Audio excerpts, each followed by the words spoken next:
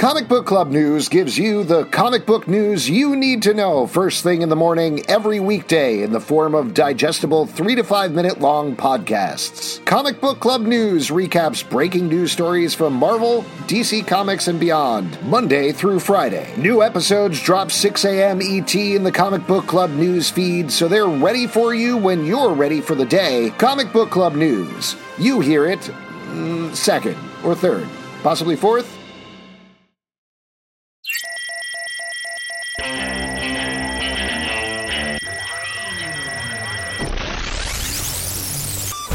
What's up, everybody? Welcome to The Stack. I'm Alex. I'm Justin. I'm Pete. And on The Stack, we talk about a ton of comic books that have come out this very week. We do. So many That's this week. what we're here for. That is why we get paid $20,000 an episode. Oh my God, wouldn't that be amazing? That's our fee. Oh, you wouldn't be able to shut me up for that kind of money. That would be really. We would be so barely obnoxious. can shut you up now, and we get $0. Wait, you'd talk more if you were paid more? Oh my God. Wait, is that why you're talking about all that banana stuff? Let's get into this. Sins of Sinister, #1 from Marvel, written by Kieran Gillen, art by Lucas Werneck. This is the kickoff of the next big X-Men event that Marvel has been teasing for a good long while here over their year of events. The basic idea, if you haven't been keeping up with the X-Men books, is that Mr. Sinister has been working a bunch of plans over on Krakoa, as you'd expect. He's not such a nice guy. He has been using a bunch of Moira McTaggart clones to essentially create save points for himself where he could manipulate reality and get his ends met, which is to make everybody into Mr. Sinister.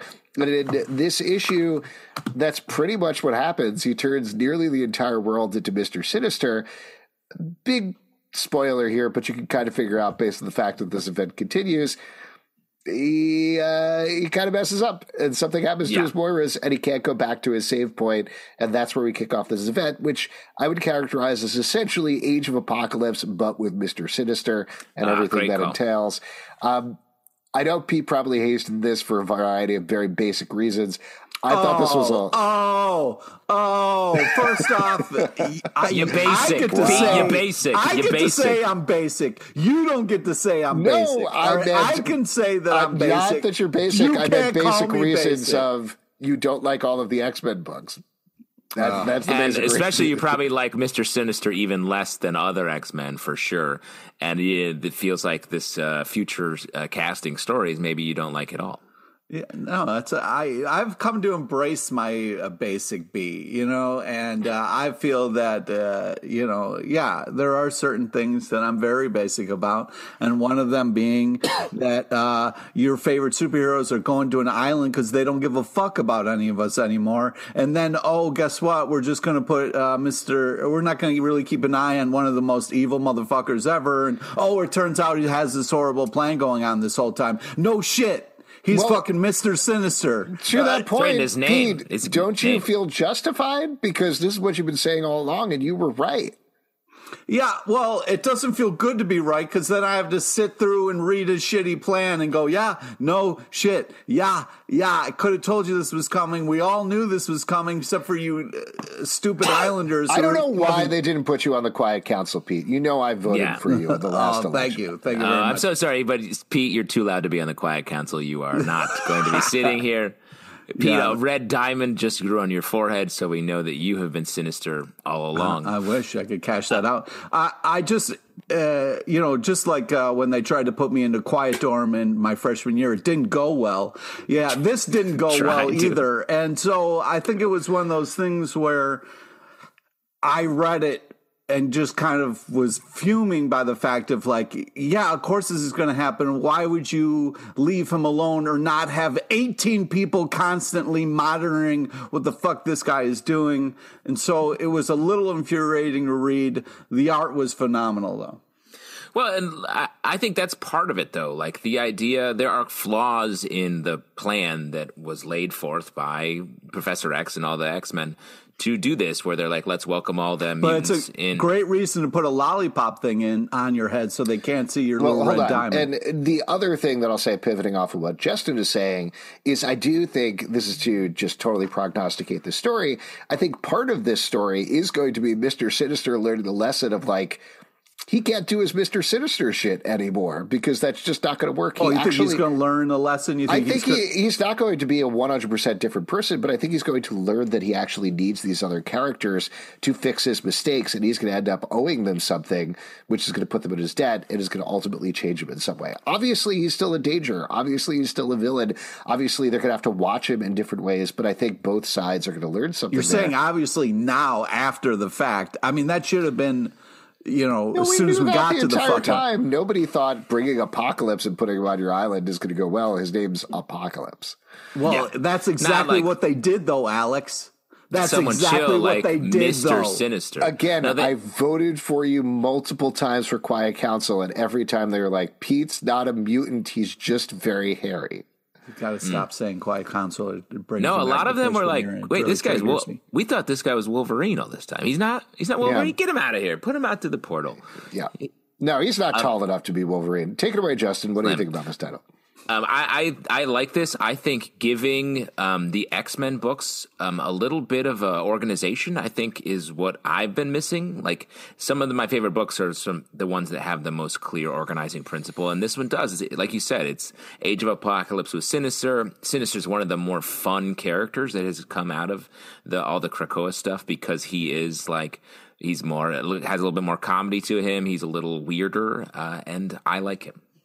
Yes, I have a question. Justin, you say you like this, and I would follow up with what would you like about this, and why is organization? Why is that a plus here? What the fuck are you saying? Well, I feel like we share that because I think the X-Men books lately feel like everyone's just on this island and stuff is happening, but. It doesn't feel like there's any central principle. You're saying because of this, they're going to have to get their shit together and start trying. No, is what I'm you're saying. This is a story that has an organizing principle to it, where it's built around Sinister throwing his plans into motion, and we're seeing them come to fruition in an interesting way. So I'd like that we get to play in that world for these 9 issues or whatever this crossover is. And then it'll probably snap back to a slightly altered version of the current continuity. And snap back to reality is what you're saying? Mm-hmm. Yeah, not just to, again, back up what Justin's saying here. I think the two things that are very fun about this book. One, sassy Sinister is great and very funny. Kieran Gillen is perfectly in his element writing that character and writing him throughout here, particularly all the variations of Mr. Sinister. And Lucas Wernick's art, like Pete said, is awesome. In particular, there's these sequences that are full-page splashes that just go through what could be big events all in and of themselves, like entire issues of things. Very fun. So I was very happy with this book. I really enjoyed it. Some other people, for whatever reason, Well, I'm having a hard time understanding this because, like, and excuse me for being slow, but it's one of those things where this is maddening to read, and you guys are like, "Oh, this is enjoyable to read." So I'm just having a hard time understanding your mindset of like, here is a villain doing horrible things on an island that's supposed to be inclusion and it's supposed to be a new start for all of these guys, and here's somebody who's completely doing all the worst things because of who he is, and it's just completely maddening. Well, I would say two things. You guys are like, well, this is very enjoyable. I think two things. I think one, just because characters are making bad choices doesn't mean the story's bad. In fact, often that means the story's good. And second, I would say you're basic. Listen, it feels to me like Pete. It feels to me like Pete is having one bad day here. So why don't we turn to Batman One Bad Day, Catwoman #1 from DC Comics, written by G. Willow Wilson, art by Jamie McKelvey. And I would argue this is the best, hands down, of the One Bad Day books so far, which, as we talked about last week, have all been pretty good across the board. Shout out to Kieran Gillen and Jamie McKelvey having two of my favorite books of the week, even though they're separate. They're still together. You know what I'm talking about. The art here, great Catwoman art, great adventure. G. Willow Wilson really digs into an emotional scene, an element of Catwoman's past that we don't explore nearly enough here. Yeah. There's some great Batman stuff. There's a great new villain. I'm saying great a lot, but it really is a really wonderful Catwoman story that I was very impressed and taken aback by. And overall, just a really nicely sized comic as well. It's like a mini graphic novel all in one. Okay, well, I don't know. I agree with you. I think this is, amazing. GW Squared is killing the game. I mean, this is so much fun to read. And it's great to kind of, we've spent so much time with Catwoman, but the fact that we're learning so much in this issue was so impressive. I just was so blown away by the art and the storytelling in this issue. This is just super tight bananas art. J-Dubs and J McKay, G-Dubs and J McKay are really giving STB to the max, right? You know it. Let me also say, on top of that, it is great. I would argue, though, very, very small quibble.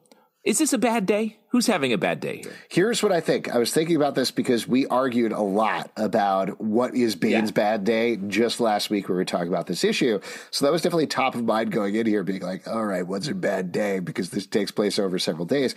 Her bad day in this issue is back when she was a kid, her mother hit rock bottom and took her and her sister to a pawn shop and was like, please, I have this priceless heirloom. Can I get some money for it? And instead, because in the most pathetic way possible, she was like, fine, I'll take $200. And that's something that stuck with Catwoman. Hold on. That was Catwoman's bad day. That was the thing that affected her, and that's the driving force throughout this story. Okay, first off, don't call somebody's mom pathetic. Secondly... No, she does. She does. All right, but that doesn't give you a right to do it. Secondly, I think it's one of those things where it is a bad day because she keeps thinking she's got it all figured out with this brooch, and the twists and turns keep fucking her. So it is a constant bad day that is all circled around this brooch. We really need to talk to you about what days are. Days are 24 hours long. They usually involve a morning, midday, and a night. I know what a day is, motherfucker. I know, but you keep saying, you keep referring to the present thing, which takes place over several days. The one bad day she has that affects her is that day with her mom. That's the my point is there's several bad days, so pick your fucking day. I understand. Justin, if you don't I actually know think which you're one both is right. The bad one. But the name of this book is Batman One Bad Day, and Batman has a pretty good day in this book. Well, he's making out with Catwoman the whole time. He's having a good Here's day. something that I've been thinking about for a while, actually, on the whole Batman Catwoman thing that I want to throw out to you guys. A lot of crime probably happens while Batman and Catwoman are fucking on a rooftop, right? Well, hey, I mean, that's crime. He's keeping one eye on the sky, looking for the symbol coming up. Your dad gets murdered, and you're like, oh my God, where was Batman? And you go over to TMZ, and they're like, Batman and Catwoman fucking on a roof again. And you're like, oh man, you know what? That's a plot point I'd like to see in a comic book. Is Batman and Catwoman caught having sex on the roof? Let's see it. Let's bring it to the continuity. I did have a rebuttal, but then you started talking about Batman and Catwoman fucking. I think Batman had a little rebuttal. That's right. Batman's bad day. It's called Batman's bad day, but Batman did get a bad day because he was like, yo, I really care about you. And she's like, yeah, peace. I got to go. So this is tough for him as well because it seemed like in this, he was looking for a little bit more. And she was like, yo, maybe at another time. I'm not feeling it right now. Maybe, but I think this is a great book, despite my small quibble about the title. But honestly, let him have a little roof sex without that. He can take his infinite war on crime can take him. I mean, he's not having sex in a bed. He's not going to lay down for very long because he's on a sharp rock roof, probably. My dad died, but I'm proud of Batman. That's what I would say. Inferno Girl Red #1 from Image Comics, written by Erica D'Urso, art by Matt Groom. This is yet another book in the massive verse that includes Radiant Black, among others. We don't know necessarily how it connects to the bigger universe yet, but we are following a new character that is going to a future-style university, and things go horribly wrong when the university is stolen and taken to space or elsewhere. What do you guys think about this kickoff? I thought this was a great first ish, just an amazing start, just really solid origin story. I've felt like the kind of time we got to spend with the different characters was just really well done as far as like what was put across, the pace of it. I was just really impressed by this and immediately wanted to read more. So I thought they killed it. I got to think the people who are trying to reboot Power Rangers must be looking at Massiveverse and being like, whoops, they did it already. Because that's what this book strikes me as like perfect update to a solo Power Ranger story in a way that makes me want, like Pete's saying, want to read more. I like, as part of the Massiveverse, the way this has its own lane. It's perfectly siloed off in that it's a university that is stolen from Earth and put in a force field. So it exists in its own world. The story can play out for however long it takes to tell it. And this format seems a little different, right? It's like 3 oversized issues for this. Yeah. Which is interesting as well. I like that as well. I thought like you guys are saying, it's a good kickoff. I definitely got the strong Power Rangers vibe. Just to give a little bit of the background, Kyle Higgins, people listening may know this, wrote on Power Rangers for a while. A lot of the folks who are writing this stuff are Power Rangers expats who are writing new books. And so a lot of this does feel like, hey, this is the stuff we couldn't do on Power Rangers because there are rules, to Mighty Morphin Power Rangers that we need to follow. This is the one that feels the closest to it, but I didn't mind. Fun character, like we're saying, really good, accessible art, and it's good all ages comic as well, which I really appreciated. So excited. Oh, yeah, I didn't even think about that, but you're right. Next up, Lazarus Planet, We Once Were Gods, #1 from DC Comics, written by Francis Manapul, Dan Waters, Philip Kennedy Johnson, Josie Campbell. Art by Francis Manapul, Max Dunbar, Jack Herbert, and Caitlin Yarsky. Like the previous issue that was released last week, this one-shot has a bunch of short tales here with characters that are loosely aligned with gods. You got Mary Marvel following up on New Champion of Shazam. You got an Aquaman story. You got a couple of other things. And I think, like we discovered last week and cemented this week, these are not only continuing the story of Lazarus Planet, but more so they are pushing things forward as a preview of titles to come. Well, let me throw this out there, though. Yeah. What we haven't really gotten into Lazarus Planet, right? In any title. It rained. Well, there's been these Lazarus Planet books that have been coming out. There's been these sort of with the one-offs, which are very tangential to the main story. It's like characters being like, well, this Lazarus rain is bad. Yeah. Like Martian Manhunter's flying around, like other people are doing stuff. But we don't have a main story. And I think this is a interesting and potentially weird way to get into a line-wide crossover where we're sort of orbiting the main story without actually experiencing it yet. And the way that the DC is running their promotions for Dawn of DC, it feels like Lazarus Planet is like a little bump we are almost past in a lot of ways. So it feels very weird to me, but because I actually like the idea of Lazarus Planet. It feels like something where it could shake things up in an interesting way, but it feels like we're not ever going to get the main thrust. Or like a great hype man, you know, you're getting excited and then you're like, oh my God, is this too soon? But we got hopefully more great comics coming to kind of tide us over. So who's a great hype man? Who's a hype man where you're like, I just want to see the hype man. I don't want to see what they're hyping. I feel like hype man is not a main attraction. Oh, I want the main attraction. So how dare you? I was going to bring up the Dawn of Flavor DC Flav? thing. I mean, come on, bro. I was going to bring up the Dawn of DC thing you mentioned because it feels like these two things weirdly are weaving together. I don't know if Lazarus Planet is a bump so much as they were like, Power Girl has to have psychic abilities when we get to Dawn of DC. How do we do this? Well, let's do this thing over here as well. Or in the Aquaman story here, which is really beautifully drawn and I thought was very dark and fun. They turned the trench, the villains into human trenches. Yeah. Which is weird, but they're like, well, this is a setup, and we'll follow that in Dawn of DC. And so I don't know. It felt like they needed to do a little more work, but it also, at the same time, in two ways feels like this very classic DC thing of one, instead of red skies, we've got Lazarus Rain. And then two, you've always got titles. I'm forgetting which one it is. It's either Invasion or Bloodlines, the one where they were like, I think it was Invasion. Aliens come down and they mess with everybody's genetic stuff. And then you get a bunch of new heroes. So that's kind of what we're getting here, but I don't know. The one thing that I'll say, I know I'm saying a lot of stuff that doesn't necessarily cohere to anything, but that's what this title Sound is. like me over there. Well, that's what I think that's my issue is like, it does feel like it's more of an editorial choice, these stories, and not a storytelling choice. And that's fine. It's good. But like reading the Aquaman story, I was like, this feels like a one page out of the next Aquaman book. But on the same note, though, the stories are good. I like the stories. The art in particular is really good. Caitlin Yarsky, great artist. Love seeing her on stuff.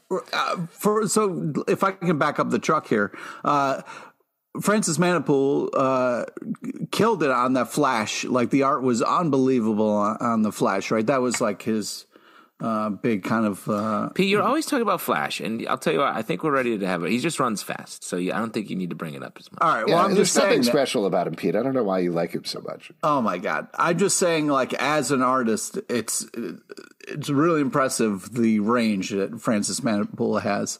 I felt like the first story was great. I love the cool entrance by Aquaman. Wonder Woman story was also very solid. And I like the Shazam as well. Super Tight Bananas art. I was just impressed with, like, they're setting something up. I don't know what's happening, but I feel like all the stories going into it, I'm feeling like, oh, this is interesting. This is a unique take. I'm reading the kind of page before it starts, being like, okay, interesting setup here. We haven't quite got it yet, but I'm not angry about it. Sometimes you're so sick of an event before it happens. I feel like they're doing a good job of just kind of like getting you used to this thing that's happening. So I'm still completely on board and having a fun time with it. Also, the covers for this was unbelievable. Hey, but I'm on board too. I just feel like we've been seeing a lot of hors d'oeuvres go around, and some of them are good. A lot of them are good. The stuffed mushrooms are tasty. Oh, man, I love the shrimp. Stuffed mushrooms. There's this little toast with some like goo on it, but the goo's really good. I love all that. But where's the main event? Where's the meal? What do we do? What are we having? Because I ordered the salmon, and I want it to be good. Sounds a little fishy to me, so why don't we move on to The Amazing Spider-Man number 18 from Marvel, written by Zeb Wells, art by Ed McGuinness. We are almost to the end of the Dark Web event here, and this is following Peter Parker trying to escape from Limbo with J. Jonah Jameson. While back on Earth, just in case you didn't pick up Dark Web, X-Men, Madeline Pryor is good now, and she's helping out the X-Men, and they're bringing the fight to Ben Reilly, a.k.a. Chasm, who is not good yet, and that is going to bring us into the end of this event. What do you guys think about this issue? Continues to be weird, but they've committed so hard to being weird that the story is coherent and coming together. I like this ragtag group of people that are like have to come together to save the day. Pete, this is some more classic X-Men storytelling. You got to be psyched to see them hanging out and doing X-Men stuff. Well, first off, slow your goddamn roll. The Zeb Wells is doing a fun with this kind of like over-the-top characterization. This, I'm trying to look it up here, Wreck Rap and the Dr. Octoball. This is all just kind of really, and then, fun. Yeah, it's fun. It's fun. That whole like weird button he had on his kind of his belt there, the Spidey Strangler or Stangler or whatever it was ridiculous. It was ridiculous, okay? But it's enjoyable. It's a silly and over-the-top fun. I feel like I'm having a good time with it, and the art's great. Archie versus the World, number 1 from Archie Comics, written by Aubrey Sitterson, art by Jed Doherty. This is a post-apocalyptic Mad Max take on Archie Comics. How are you feeling? How's everybody feeling? Okay. Thanks. I'm feeling pretty good. I did order a cocktail though, and it hasn't arrived yet. It'll also come around waiting on shortly. salmon. It'll come around shortly. Yeah. I'm waiting on my salmon as well. Yeah, it's a salmon cocktail. Yeah, I mean, this is just kind of fun, juiced up characters. They look great as action figures. You know, I was a little let down by the ending, where he had the choice of 3 amazing people, and then he just kind of walked away. I was like, Archie, what are you doing? But other than that, it's a lot of fun. Contrasting every other Archie comic where he makes a definitive choice. Go ahead, Justin. What did you think? Yeah, I mean, if Archie's going to be in the Mad Max, of course he's going to choose the road over any of his loves. I'm in love with the road. If he would have said that, it would have made more sense, but he just kind of walked away and mumbled, and I was just like, what the fuck are you doing? This book, I give it credit for going in hard. It committed so Betty hard. was like super helpful and amazing to him, and he treated her like crap, and I didn't appreciate it. Again, very different from a regular Archie comic. Go ahead, Justin. The only thing that I thought was a little... This isn't a different Mad Max world where maybe you can make different choices? No. Oh, fine. The only thing I thought... Even at the end of the world, we make the same choices, Pete, because essentially we are who we are deep down. I don't believe that. When the chips are down, what are you going to do, Pete? I think you can make a different choice. I don't think you will. Wow, this is turning into high drama over here between these two hosts. I guess you're both basic. But on this book, if I thought it really picked up in the second half, but I was sort of like, wait, they're in Mad Max world. Archie has some powers that we don't quite understand. That he can stabbed in the neck and no problem. And he can sort of phoenix out, I guess, in a way. And because I would have preferred to have it just be like a straight up Mad Max story where Archie and Jughead are on the road and they have these different things that they do. Like I think that's a great series where we just map all those relationships on different parts of a ruined planet. Fun. So this was maybe one step too many things happening, but I do like the world that we're in. My big question right now is what is going on with all these one shots at Archie? You know, they constantly keep giving us like these pilots and then no follow up on them. I want to start seeing some follow up, you know? Well, maybe they're testing the market. You know, they're throwing some chum in the old sea, trying to see what sharks come up to eat. You know, good chum. Chum? Yeah, I know what you're talking about, chum. Once upon a salmon. time, I want my salmon is what I'm saying. Oh, okay. Once upon a time at the end of the world, #3 from Boom Studios, written by Jason Aaron, art by Alexandra Tefengi. In this issue, we're continuing to follow our star-crossed lovers as they travel across yet another post-apocalyptic wasteland. They learn some important lessons about rats in this issue. Pete, what do you think about this one? Well, I'm really enjoying this. I love it very much. I feel like this is such a creative, cool, fun kind of post-apocalyptic thing. I really liked their relationship, and I feel like they were just getting somewhere. And I was super, and of course I'm supposed to be, but I was super frustrated with the choice. Spoilers that she left her companion just as the bad guys got there. But, that's all supposed to happen, but it was just still like, oh, you guys were just kind of on the brink of bonding there and making a real kind of relationship. So, but man, I'm in and I want to read the next issue and I'm having a great time with this story and the art's super impressive. Yeah, it's a good romance. It feels a little bit like the TV show Yellow Jackets, the way we're getting the flash forward, where everything, there are ramifications for all the stuff, and we have most of the story set when our two main characters are young and falling in love. So that's cool. And it also reminded me, I'm watching Last of Us right now. It reminded me of like a romantic version of that, which I think is a great idea for a comic and a TV show. Thor #30 from Marvel, written by Torrin Grönbach, art by Nick Klein. This is continuing to build up to something very big, I think, in Marvel Comics, as Thor is tracking down Corvus Glaive, who himself is on the trail of a black Infinity Stone. We don't get to see that this issue, but we do get a tease of a bunch of other things that are about to potentially go down. This felt very big to me. This feels like, we've read a lot of comics. I don't know if you guys are aware, but you feel like when they're leading up to events, like they hit sort of very typical things. This feels at this point like something fresh and new and dangerous to me. I hope that it goes in that direction, but I guess we'll see what happens. It reminds me a little bit of the way that DC does a lot of Wonder Woman storytelling, where it's like big, there's mythological underpinnings, but it still extends into our modern continuity with other villains. And Marvel doesn't do that. They sort of keep a lot of the mythology stuff outside of Jason Aaron, who just mashes up whatever the fuck he wants. Because he's Jason Aaron, he can do whatever he wants. He can do whatever he wants. Yeah, 100%. Maybe we'll cover a book that he's writing later on. Maybe not. But maybe not today. But maybe not today. Yeah, maybe not we'll cover a book that he wrote just before this. Yes, that's correct. But with Thor, like I agree with you. The way there's some Thanos stuff in here and crazy. Corvus Glaive, great villain. What's a better name than Corvus Glaive? Great. Pete LePage. Pete LePage is better name. Oh, that is really intimidating. I don't know about that. And then the reveal we get at the end, I thought was cool as well. Yeah, I mean, this, to me, it felt like just kind of like really classic, great Thor action, big over the top, like, spoilers, but saving a kid from a monster. And I felt like the, cool ghost wolf action was fun. And I felt like the art really fits the time period nicely, and amazing last page. I feel like this is such a, like Jason Aaron just kind of like ramping up and just kind of like getting me excited. So I'm very much enjoying this.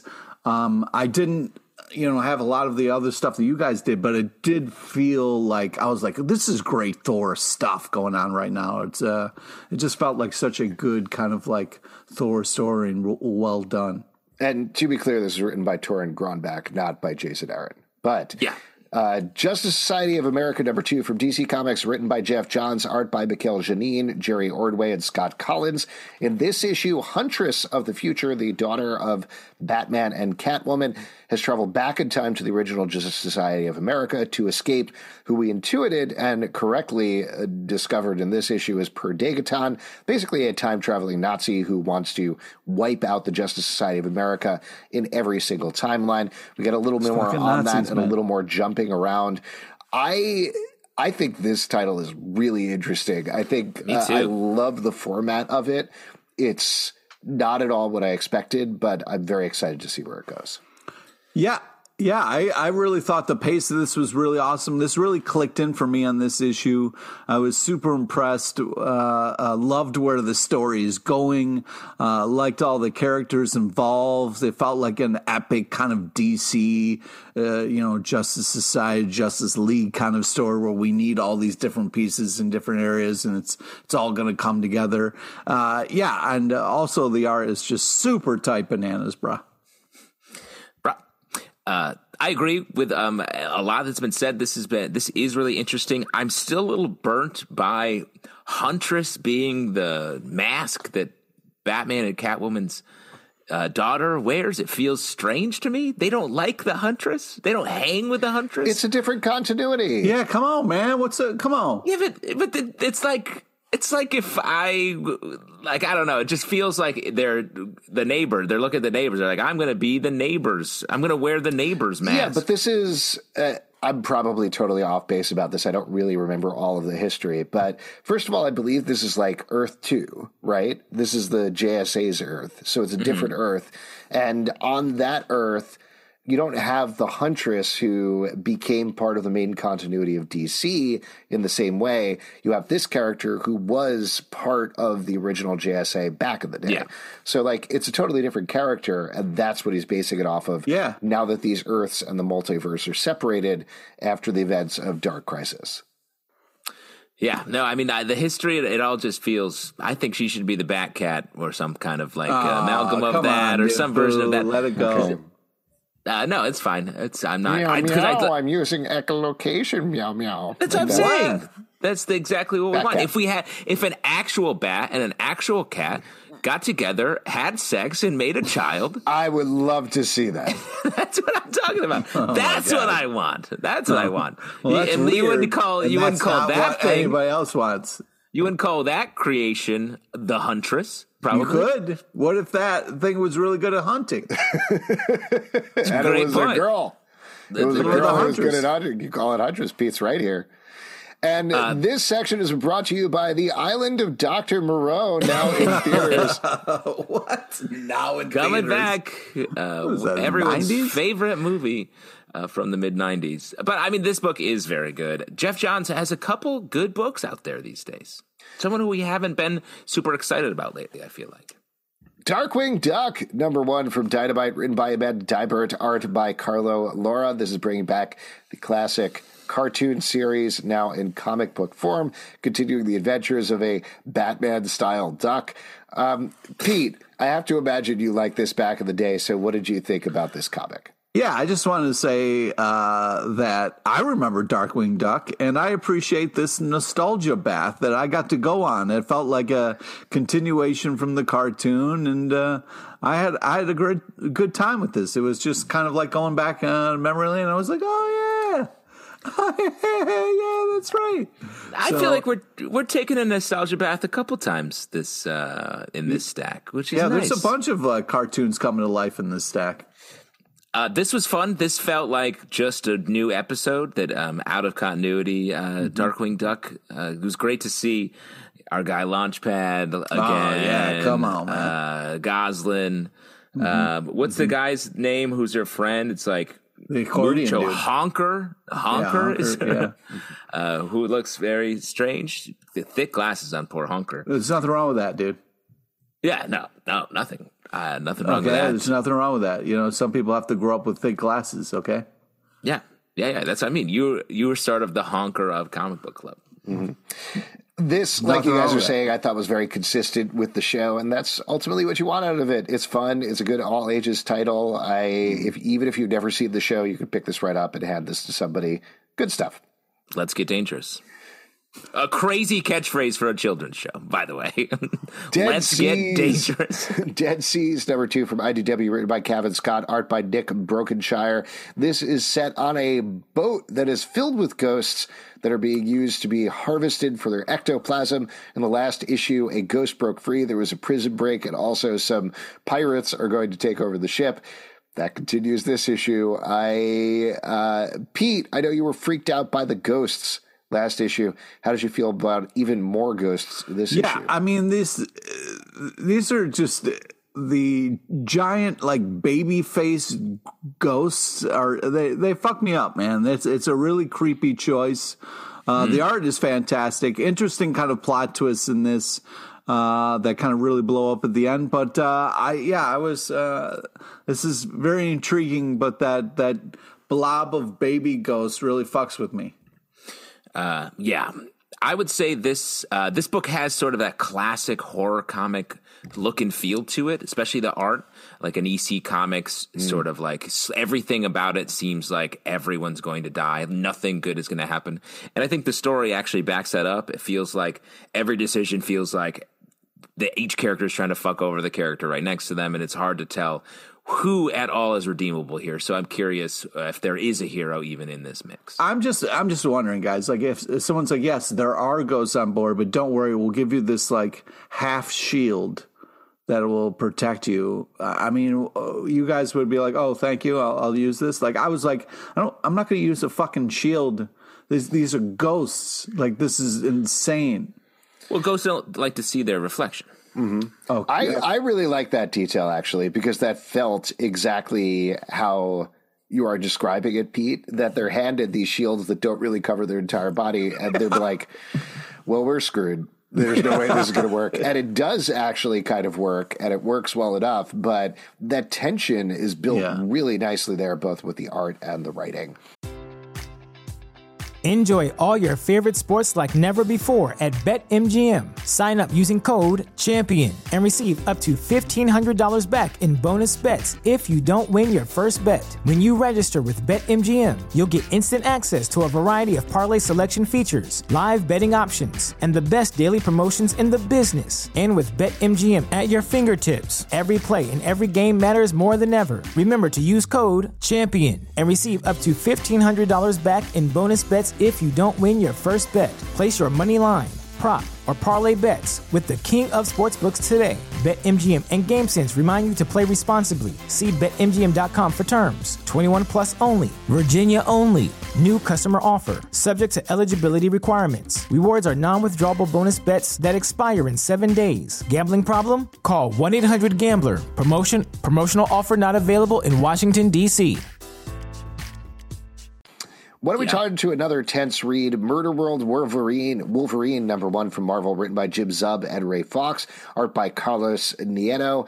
In this issue, our survivors are continuing to battle their way through Murder World, this time against a bunch of robotic Wolverines who can't stop saying bub over and over again. Fun. One thing that I really appreciate this book, a couple of issues in, which you wouldn't know for the repeated number ones, all number ones, that we keep switching perspectives, and as we switch perspectives, the writers are not precious about the characters we've previously been following at all. Like, anybody can go at any time, and that's not something you really get, particularly in a mainstream Marvel comic.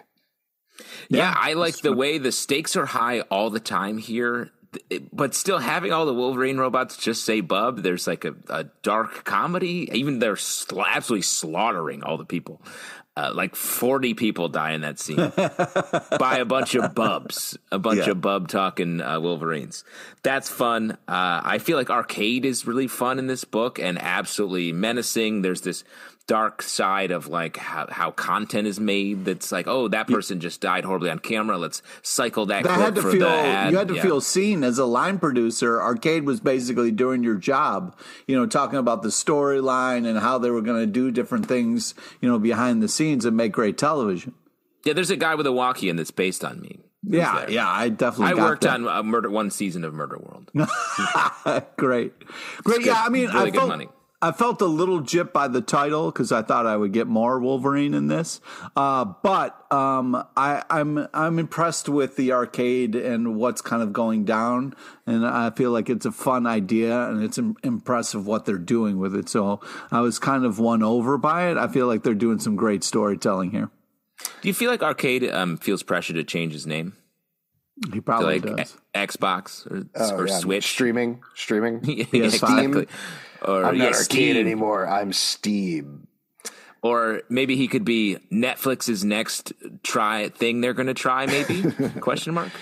I mean, they are trying it. It's not really working. Action Comics 1051 from DC Comics, written by Philip Kennedy Johnson, Dan Jurgens, and Leah Williams. Art by Rafa Sandoval, Lee Weeks, and Marguerite Sauvage. This is kicking off a new era of Superman, and we get 3 stories here. One with Power Girl, one with Superbad, and one it's with... like a flashback to when John Kent was still there young. we go. And Lois and Clark story from Dan Jurgens and Lee Weeks. How are you guys feeling about the new era of Superman? I know we were a little mixed about the identity going back into the box, but this is kicking off after that and following along of that, though they really don't reference that at all. Well, Clark Kent does have to change out of his clothes, sort of in a hurry, but he does it in public. So I was definitely clocking that. Well, everyone's got a thing to shoot out of their mouth. I felt like this was Coffee, Sneezy, and Burpee over here. Yeah. Amazing covers. This was a fun collection of stories. Like the first one dealing with the family getting bigger and adopting kids and how that's going to affect the rest of the family. And then they kind of reveal spoilers of the villain there. I realized I didn't want to give it away in case somebody hasn't read it. But this villain has been set up for the last few, and he is 8 on the issues. cover. So okay, on the cover. Fine. It's Metallo, and I love the way that it's been built up. I'm really excited that this is sort of coming to fruition because I'm impressed with it. Yeah. The way that Philip Kennedy Johnson has built up Metallo and Lex Luthor manipulating him has been great and is really scary. Seems like a particularly unhinged villain, which is really cool. And then I thought the Lee Weeks and Dan Jurgens story was really nice, and I actually like that it's in a different continuity. Reminds me, if we're sort of mapping on family, to see sort of the older core family of Clark, Lois, and John, I think is really cool. And then all this Power Girl stuff where she has this new ability and then getting into therapy, almost like a character of the week or a story of the week where she has to fix a superhero therapy issue. I think it's really cool. Cool. Yeah, Marguerite Sauvage's art in particular on that story is phenomenal as usual. Teenage Mutant Ninja Turtles, The Last Ronin, Lost Years, #1 from IDW Publishing, written by Kevin Eastman and Tom Waltz, art by S.L. Gallant and Ben Bishop. This is continuing the story of The Last Ronin while flashing back in time to show us what happened to Michelangelo, I want to say. Yeah, Mikey. We call him Mikey. I don't know. They put some respect on him, bro. Sorry, man. Oh, nunchucks? And in the years between when the Teenage Mutant Ninja Turtles lost and when we picked up on The Last Ronin. Now, Pete, I put this in here in the stack, and this felt like this should have been a slam dunk for you. It was not. I'm curious to hear why. Well, first of all, Eastman and Laird, Teenage Mutant Ninja Turtles, was the thing that pulled me into the comics. It was my favorite. It was the beginning for me. It very holds a special time in my life. And then we got The Last Ronin, was also written by Eastman and Laird. They came back, dusted off an old story from way back in the day, and it was amazing. It's very exciting and super well done. It was also done in the art style, a little bit of that. This was not written by Eastman and Laird. It was written by Eastman and Tony Waltz. So Tom Waltz. Oh, sorry. Does that make it better that his name is Tom? Wait, why are you so mad at Tom Waltz? Well, I don't know who Tom is. I got no problem with Tom. I don't think he knows who you is. Well, that's fine. My point being, he knows who you is. It's not Eastman and Laird.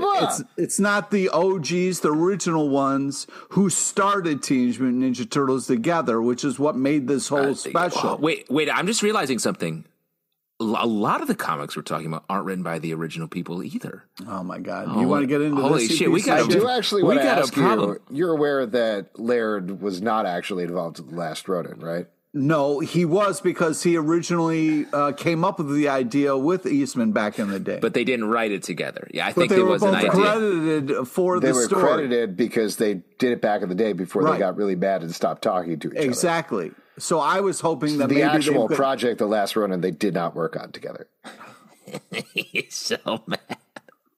I'm gonna fucking leave this like fucking Laird. You're the Laird. I'm not trying to lump on you. I'm just saying, like, oh yeah, you fucker. You asked me my opinion, and I'm fucking trying to tell you. Okay, so I had hope that maybe these people who had beef with each other got over it because something did so well that maybe there was hope that they could bridge that and get back together and start creating stuff. But that's not true. So that dream died, and that hope is gone. And now Tommy Waltz is here, and I gotta act like I give a shit about this fucking guy, and I don't, because the original people who created this amazing thing, it's over. They don't talk to each other, they don't get along anymore, and now I'm understanding why. Pete, we all agree Tom Waltz is a stupid piece of shit. I hope he's listening to this. No, don't say that. I hope he's listening to this. We agree with what you're saying, Pete. Tom Waltz, go walk into a sewer, lick some fucking radioactive goo, and die. I agree, or become a turtle. Or become a turtle. Hey, I have a quick question. Okay. So in the future sequences in this book, there's a bunch of new younger turtles, and April is like, well, got to train them to be ninjas too. Is that just a thing? Like, I feel like my first reaction if I saw a turtle would not be, well, that has to be a ninja. Well, are you serious? Well, they're not turtles. I understand the first ones. Like, there's a logical progression there from whoever that guy, the human guy is, who's Splinter, a normal rat, by the way. Exactly. Who learned karate. From his master. All I get. That I can logically follow. Sense. And then he Anyone grew large, can learn karate. And he taught some turtles ninja stuff. That all I get. But because these are other turtles controlling them, and it gave them discipline. Yeah, I understand. These are other turtles. They don't need to be ninjas. They have a whole world ahead of them, other things they could do. They could be... I don't know, probably not comic book writers like that piece of shit Tom Waltz. Stop shitting on that probably nice person. Listen, you shit on him, Pete, and he don't even know who you is. Okay, so it's something we've established. Listen, there's more that I would like to get into about this. Well, let me. It wasn't just Laird isn't involved and Tom Waltz sucks. No, there's more criticism. Yes, I don't know what else there could be. Can we please just before you get into it? I just want to say, because you've shouted for upwards of 15, 20 minutes at this point. No, that's not true. Maybe a minute. Why is April O'Neil the one who's like taking Splinter's message forward with these new baby turtles? Is she? She's the only one left, really. I mean, what else? Was she sort of part of the mission? Because she's more on the reporting side. I'm surprised you guys aren't like, where did these turtles come from? Let me ask you. I also have those questions, but yeah. I assume Michelangelo sprouted them. Is that how turtles give birth? or maybe April is Grandma April. Maybe her and Mikey got together. Mm-hmm. Yeah, I don't know. All right, is that part of Eastman and Laird's idea that humans and turtles can make baby turtles? I don't know. Teenage Mutant Fuck Machines? Oh my God. Wasn't that the name of the van? The Fuck Machine?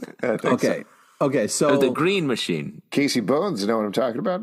Okay, so then we have this prequel to Last Ronin where, Michelangelo is separated from the rest of his family, okay? And in this issue, we learn that in the height of a battle, Michelangelo just goes, you know what, fuck all you guys. And I felt like that was a real middle finger to Michelangelo and someone who, liked Mikey before the TV show and before all that, where he was the party pizza guy and just said cowabunga all the time. I felt like it was really an upsetting time and way to kind of leave his family that was extra a kick in the nuts and kind of went against a lot of who he is as a turtle and like being the heart of the team and being somebody who brought people together. I just felt like it was such a horrible time to leave. And I was just disappointed with that choice.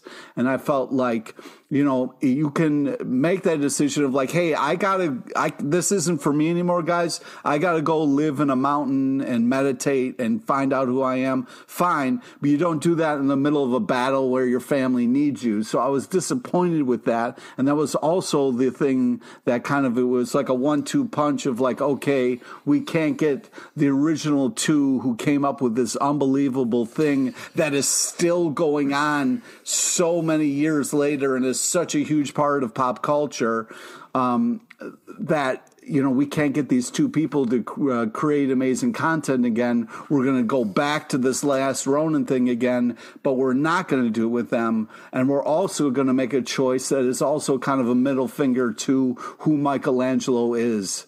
And I was really hurt by that and kind of turned off by that choice. Well, let me quickly just check the notes. Leonardo leads, Donatello does machines. That was the cartoon. That was not the original Eastman and Laird. Raphael is cool but rude. Give me a break. And Michelangelo is the heart of the team and would never lay down in a fight. Yeah, you're right. Yeah, it's right there. It's right there in the song that he is disrespected in this book. I mean, I think the whole point of this is like the fight. If Raph wants to leave in the middle of a fight, fine. I got no problem with that. You know what I mean? He's rude. He's also very selfish as far as the other ones are concerned. So, but I think the point of the story is that I think Michelangelo's been beaten down by the world. The rest of his family has been killed. And he's like, I'm done. And yeah, but also the reason they're dead is because he left at a huge point where he could have been the difference maker. I don't know. Is that actually because I feel like he left in the middle of a different fight, and because they were later killed in like 9 different ways. They got like they're full of arrows. Didn't they die, and that's why he is on this mountain in this story? There was a big fight going on, and he just told Splinter, "Yo, I'm out." And Splinter's like, "Yo, you can't leave us like this," and he did. Well, we've already cut up to where he is after that happens, and now we're just finding how he got to the point where he made the decision to return and get revenge for his brothers. So I respect your feelings, and I respect that you're feeling very strongly about it. I would say I like The Last Ronin, and I did think that part was very interesting. I had more problems with the future part, just getting very hung up on, I don't know, it feels like turtles are not very aerodynamic. Like I would not naturally think of them doing karate. And again, I understand these other turtles do karate, but there's a logical progression there that we've already talked about. That new turtles, I wouldn't look at them and be like, let's also teach them karate, because it's just not going to work. I understand it worked once, but that was a fluke. You had Splinter, who was an excellent teacher, who was a regular rat watching you do karate. And that's the best way of learning karate. But April is several step removed there, and I don't know how she's going to teach these new turtles karate. Or maybe they could find another rat that like watched professional basketball and is like and learned how to like. There are no rules that turtles can't play basketball. That's. Anyway, we should probably we're move on. having some fun. We have a couple of other titles to talk about here. Behold Behemoth, number 3 from Boom Studios, written by Tate Probel, art by Nick Robles. This is a big exposition dump issue as we finally find out what behemoths are, for example. And I've been really enjoying this title all along, but it's been very mysterious as to who these characters are, what's going on in the present timeline, what's going on in the future timeline. Finally, all that collides, and we get pretty much all the answers we need in this issue. How'd you feel about how this exposition came out over the course of the issue? I appreciated it. I like getting it all. This book reminds me of the book we just talked about a couple back, where we're getting Once Upon a Time at the End of the World, where we're getting, that was the Jason Aaron book I was talking about. I just remembered. But the way that this book is sort of split into two Jason Aaron times. again. It's going to get us all fucking... Split into multiple Who timelines. do you want to talk about? Tom fucking Waltz? Oh, my God. It came down hard I'm on sure Tom he's a Waltz. very nice guy. I think he is a nice guy. I honestly never think know. Laird seems like he's sort of a jerk. That's just my thinking. Could be. I don't know. But this book, I like the split time is working really well, and I think the story is fun and interesting. Yeah, I felt like it's moving in a great direction. I appreciated all the info we got in this. Art super type bananas. I'm enjoying this. I feel like I also really like the line, like, let's send this worm back to hell. I thought that was fun. This is they did a great job of giving us information, but also giving us enough action where it just didn't feel like an info dump. Really great creature work from Nick Robles as well. Very cool big kaiju fights going on here. Doctor Strange Fall Sunrise, number 3 from Marvel by Trad Moore. This is a wild, weird book that I know was one of Pete's favorites of the week. So take it away, Pete. This is mind-blowing, face-melting art. You want the juice? This has got the super drippy oranges, brah. You don't need panels. Where we were going, there are no panels. This is all You went too art. far. You went too far. All art, baby. No what are you even panels. talking about? I was This barely is on board just- with the super type bananas. Drippy orange juice paddles? No. This is just super drippy oranges, bro. No. Banana juice? This is just it's worth it for the art alone. I cannot believe all the stuff that they were kind of doing on this issue. It was just so tripped out in such an amazing, cool way. It was just so cool to read over and over again. Pete, you love this. This is very trippy. The story is sort of hard to figure out what is the full deal. No, it's all there in the art, man. You don't need words. I mean, there are words. I see what's happening here. Pete's getting fucked up and reading this comic. That's what's happening here, and he likes it.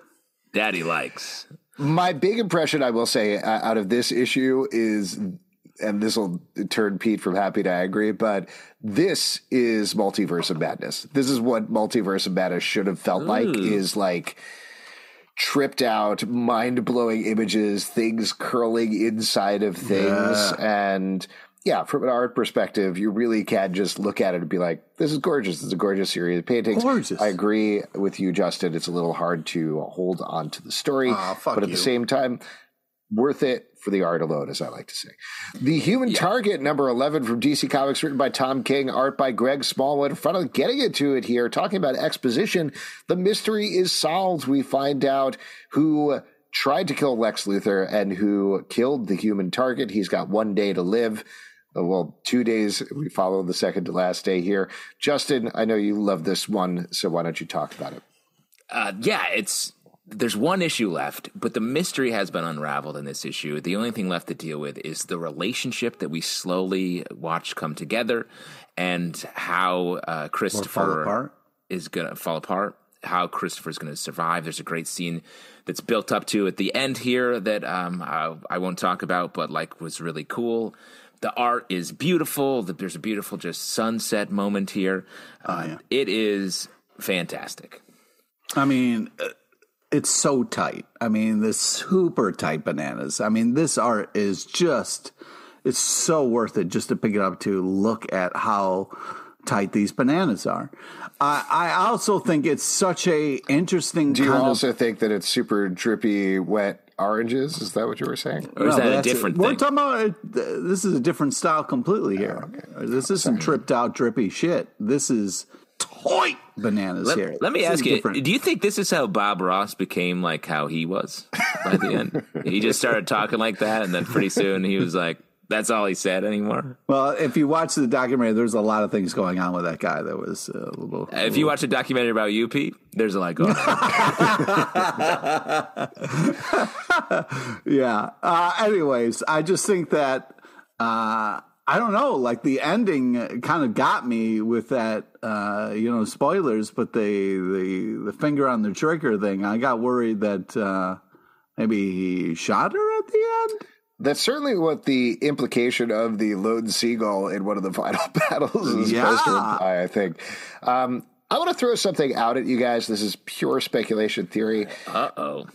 Do you think there's a chance he's going to survive this? Because yes. I kind of feel like there's one of two ways this can go. Either this is a tragedy, and he's like, yep, that's it for me, the human target at the end, and that would be a very dark way to go. Very true to Tom King. I would not be surprised by that. The other way, though, that I started to feel in this issue, because he actually unraveled the mystery, is like, wait, what if this was his goal all along? What if this was his way of being the human target here? And ultimately, yes, he is going to get out of the poison. There was something that we don't know about that happened previously, and that's how he unraveled this thing. Let me take it one step further, because I think 100% he's going to survive. But I think, and he'll be back doing, like, we're going to end with like a couple pages of him in another villain or hero, or doing another thing where he's taking on someone else's persona in disguise. But I think the real death he's going to suffer is, I think he really does love Ice. And I think they're going to break up. And so I think he will have that real, the one thing he never had his whole life was a real emotional connection, because he's always assuming different identities and risking his life. And now he has that, and he's going to sacrifice that, and that's going to kill him. Two things. First off, I'm glad someone finally slipped on the ice, because that was driving me fucking nuts. Secondly, I loved her reaction of like, hey, fuck you, man. Like, I did this. Why are you not angry at me? I want to talk about us. Like, we're having this beautiful time. We're having sex all over the place and la, la, la, la. Sleeping on ice? Laying down on ice? Ooh, that's not nice. Yeah, but let's talk about our relationship here. I was super happy that she kind of got into that. But I'm worried about them moving forward, obviously. You don't think they're going to settle down and start a little family? Well, I'm just worried that somebody's got to be the killer by the end of it, and I don't think they're both making it out of this alive. But it's hard, because I feel like they're perfect for each other.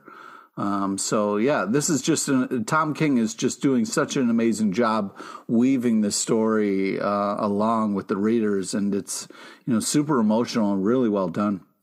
Yeah, he's our second most talked about Tom this episode. For sure.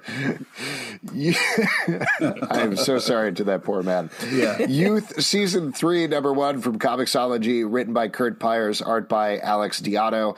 This is kicking off. If you haven't read the previous 2 seasons of this, you might be a little lost at the beginning here, but there's a bunch of kids with superpowers. They're all living on Mars. They're traveling back to Earth to fight crime every once in a while, and things go terribly wrong over the course of this issue. What did you guys think about this one? I really like this, and I haven't read the first 2 seasons, but I thought this is jump-inable for sure, and I think it's really cool story, cool characters. I like this world.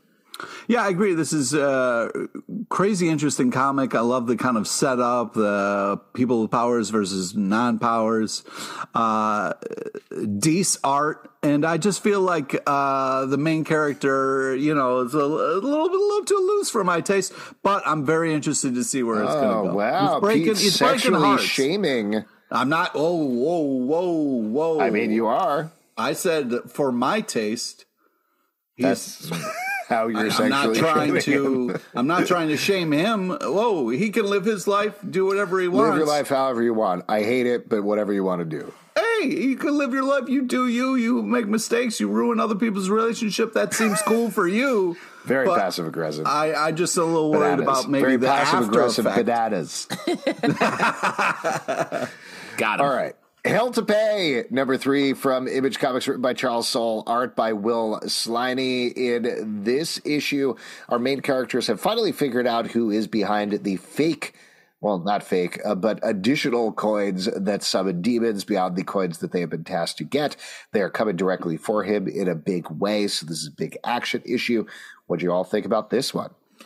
One of 2 books we're talking about today where coins have demons in them, which is fun and weird that's a thing. It's that's like the Armageddon coins, and Deep Impact of comics, or Ants and Bug Life, if you prefer.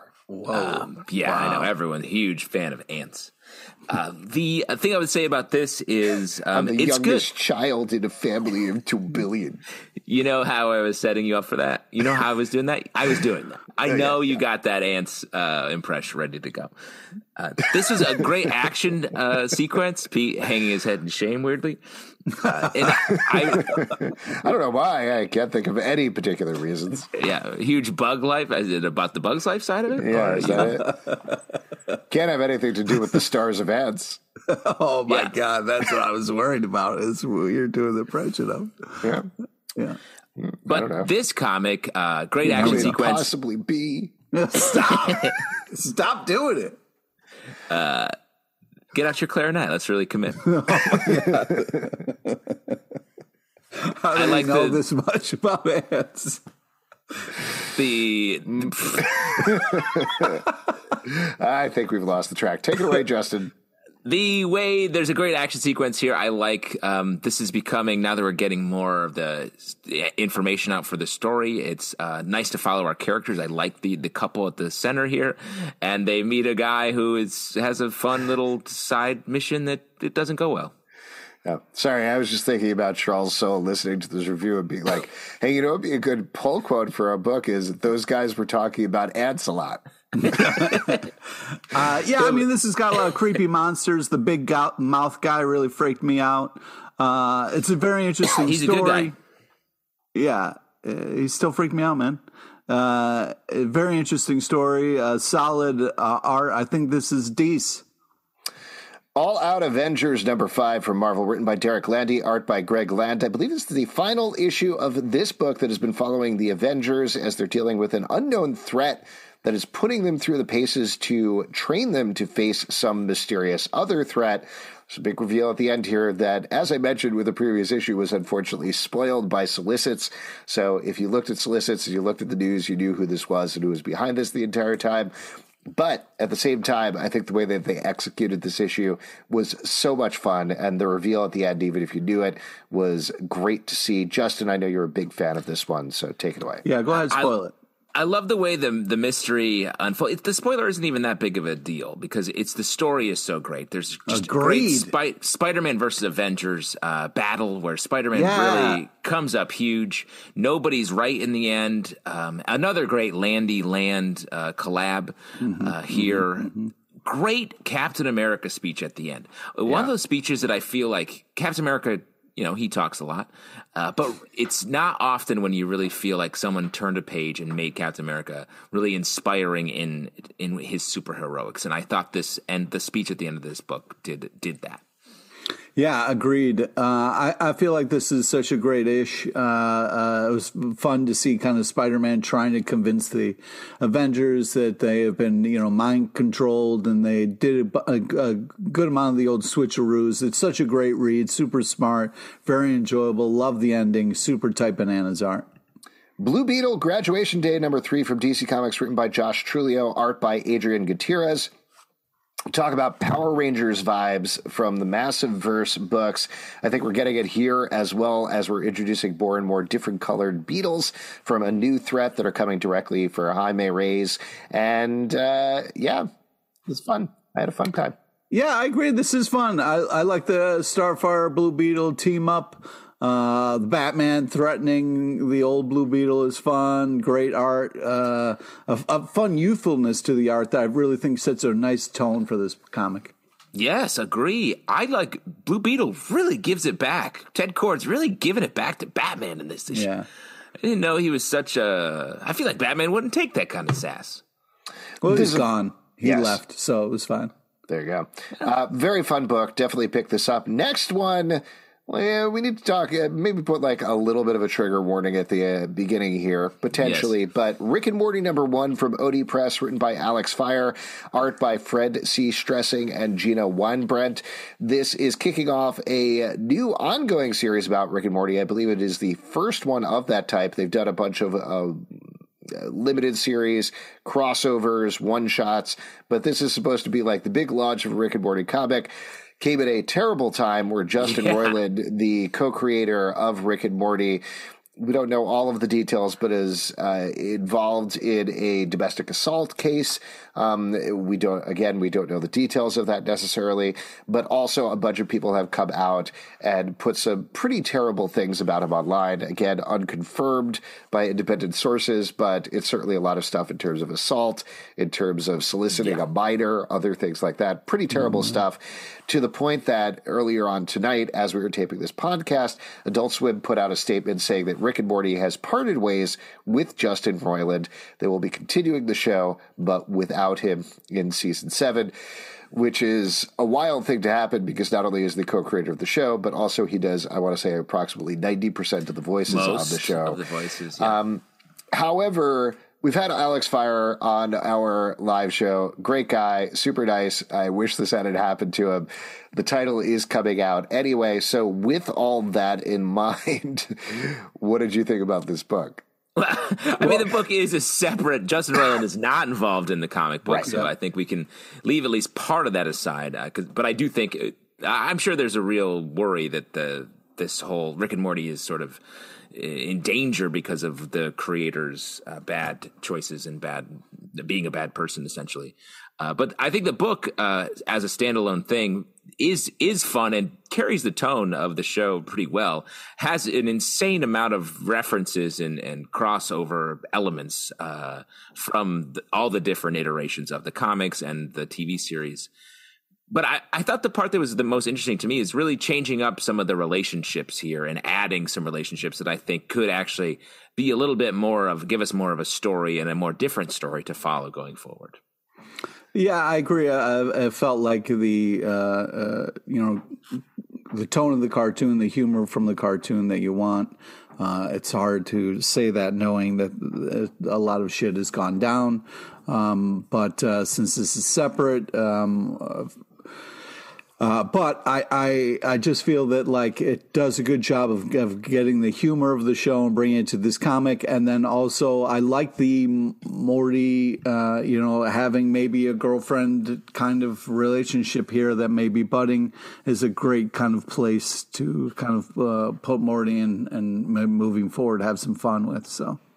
Yeah, I agree. Particularly, I feel a little better that Adult Swim came out with a statement right before we were taping this because I wasn't sure how we were going to respond to it necessarily on the show. But like we're saying, it is a separate thing. It is a good team. It's absolutely wild. The amount of things that happened in this comic book as well, it is definitely very, very packed with information and jokes. Why don't we move on to another one, though? Junkyard Joe, #4 from Image Comics, written once again by Jeff Johns, art by Gary Frank. This is following an old man and his robot friend as they befriend a bunch of kids, and some other guys with robot-style masks come straight for them. And I know I'm playing it down, but I like this book. I like this too. Jeff Johns and Gary Frank are a great team. And this book has such an air of like something bad's about to happen to all the characters. There's a tension. Everyone's playing it pretty cool. They're like, this is fun. Look, a robot. It's weird that my robot comic strip character is alive. And then but they don't know that something horrible is coming for them that kills indiscriminately. So it's a good world, a good setup. And I've been enjoying this. I mean, this is great. I mean, we're really kind of getting more for who the robot is and what's going on, which is great. I've been enjoying this story, and this, I feel like I really kind of clicked in and started to enjoy it more. We kind of get this kind of reveal that there are more robots out there, and maybe Joe is a nice robot and a better robot than his other robots. So I have hope for Junkyard Joe moving forward. But man, what got me in the feels was the old comic strips, especially the Calvin and Hobbes. I was like, oh my God, Calvin and Hobbes. I miss you, Calvin and Hobbes. Just to be clear, I think those guys are regular guys who are wearing metal masks that make them look like Junkyard Joe, but I guess we'll have to see. We don't know everything about them at this point. Yeah, or maybe they're robots that make it look like they have eyes behind the robot eyes. You know what I mean? Oh, wow. Wild. That's like what I am. What? Exterminators number 5 from Marvel, written by Leah Williams. Classically art by Carlos trained my Gomez. ass. This Classically is programmed. the final issue of this book, at least for now. Everybody should go buy it so we can get plenty more. But it's taking a bunch of light-powered characters and Wolverine, a.k.a. X-23, mixing them together, and they are fighting vampires. I had such a fun time reading this book. It is so goofy and ridiculous and over the top. I laughed out loud at least twice reading this issue alone. I just want to see more. And Justin, you were talking about different tones for X-Men. Yes. Earlier in the show. That was my big impression out of this, that I felt like all of this stuff is very deep and dense and very sci-fi with a lot of the things that are coming out of the X-Men line. This is just doing its own thing and having a great time doing it. And I had such a blast reading it. Me too. I love it. It's fun. The art really matches the tone that we're talking about. And I would see these characters go do any sort of mission. And now Pete's going to talk in a second, but you can tell he's not happy because he's so far away from the camera right now that I don't even know if he can lean in and reach the mic. No, I'm glad you guys are having a good time. You know, some comics, you know, hit people differently. And, I just, so I'm glad you guys are having fun. Pete, did you have a problem with Wolverine saying, "Who wants some beer, you sluts"? Was that your issue? No. I just feel like, wait. What did she say? "What up, sluts? It's beer o'clock." I think that was the line. It was something like that. Well, the next, this will be coming back for a second series, and it's actually written and drawn by Tom Waltz. I don't know if that's going to be a problem. That fucking guy. Sorry again, Tom Waltz. We love you. Maybe. I don't know. We haven't met you. But... We love you. I'm sorry. We're in love with you. We love you. Oh, my God. Okay. Whew. Sandman Universe, Dead Boy Detectives #2 from DC Comics, written by Pornsak Pitishot and art by Jeff Stokely. This is continuing the story of the Dead Boy Detectives interacting with some Thai ghosts. What do you guys think? Yeah, or monsters. We don't know. Love the art. Is such a cool look. The way they did the kind of like scary kids is creepy as fuck, but very touching stuff and really well done. Yeah, and just to break down the title a little bit, you don't have to have read a lot of Sandman to follow this story at all. You could just walk into this, and it's a totally, if anything, it feels like the Sandman universe as a part of the title feels like it's shorthand for saying, or longhand for saying Vertigo, because this feels like a classic Vertigo book. If you had liked Vertigo, you could definitely pick this up and enjoy it. Hitomi #4 from Image Comics, written by H.S. Tak, art by Isabella Mazzanti.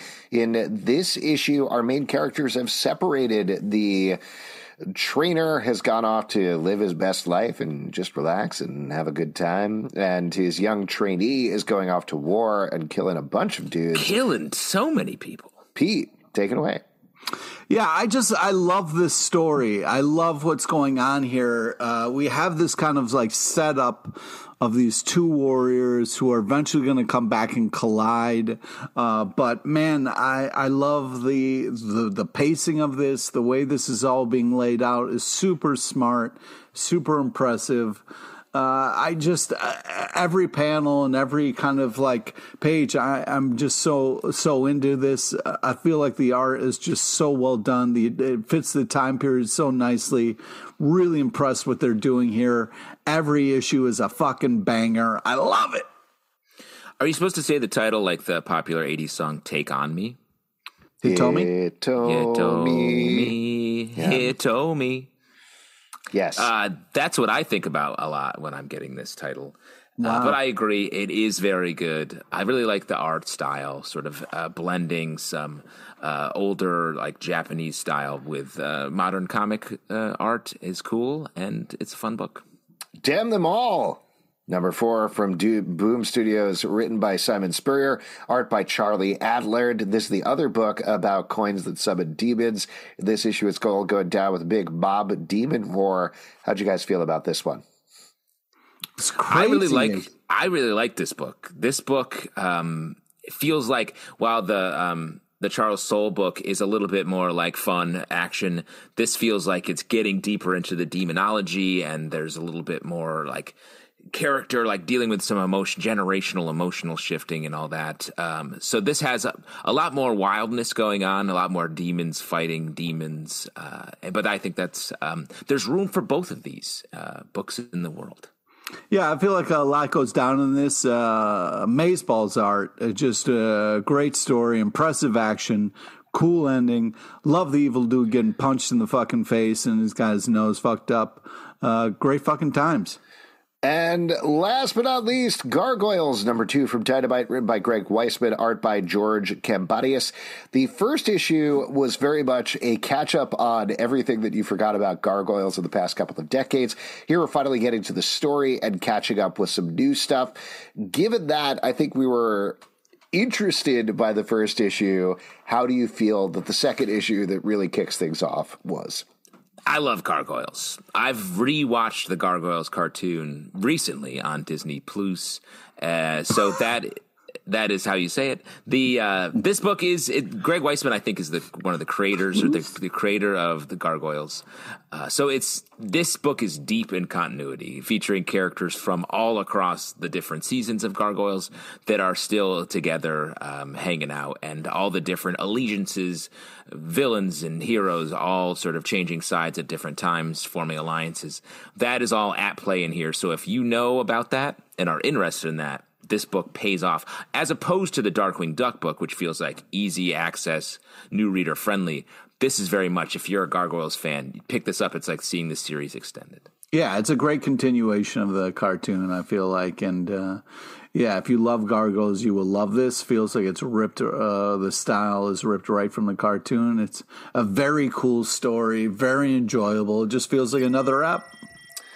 And if you would like to support our podcast, patreon.com/Comic Book Club. Also, we do a live show every Tuesday night at 7 p.m. to Crowdcast on YouTube. Come hang out. We would love to chat with you about comic books. Apple, Android, Spotify, Stitcher, or the app of your choice to subscribe, listen, and follow the show at Comic Book Live on Twitter, Comic Book Club Live on Instagram and TikTok, comicbookclublive.com for this podcast and many more. Until next time, we'll see you at the comic book shop. You basic.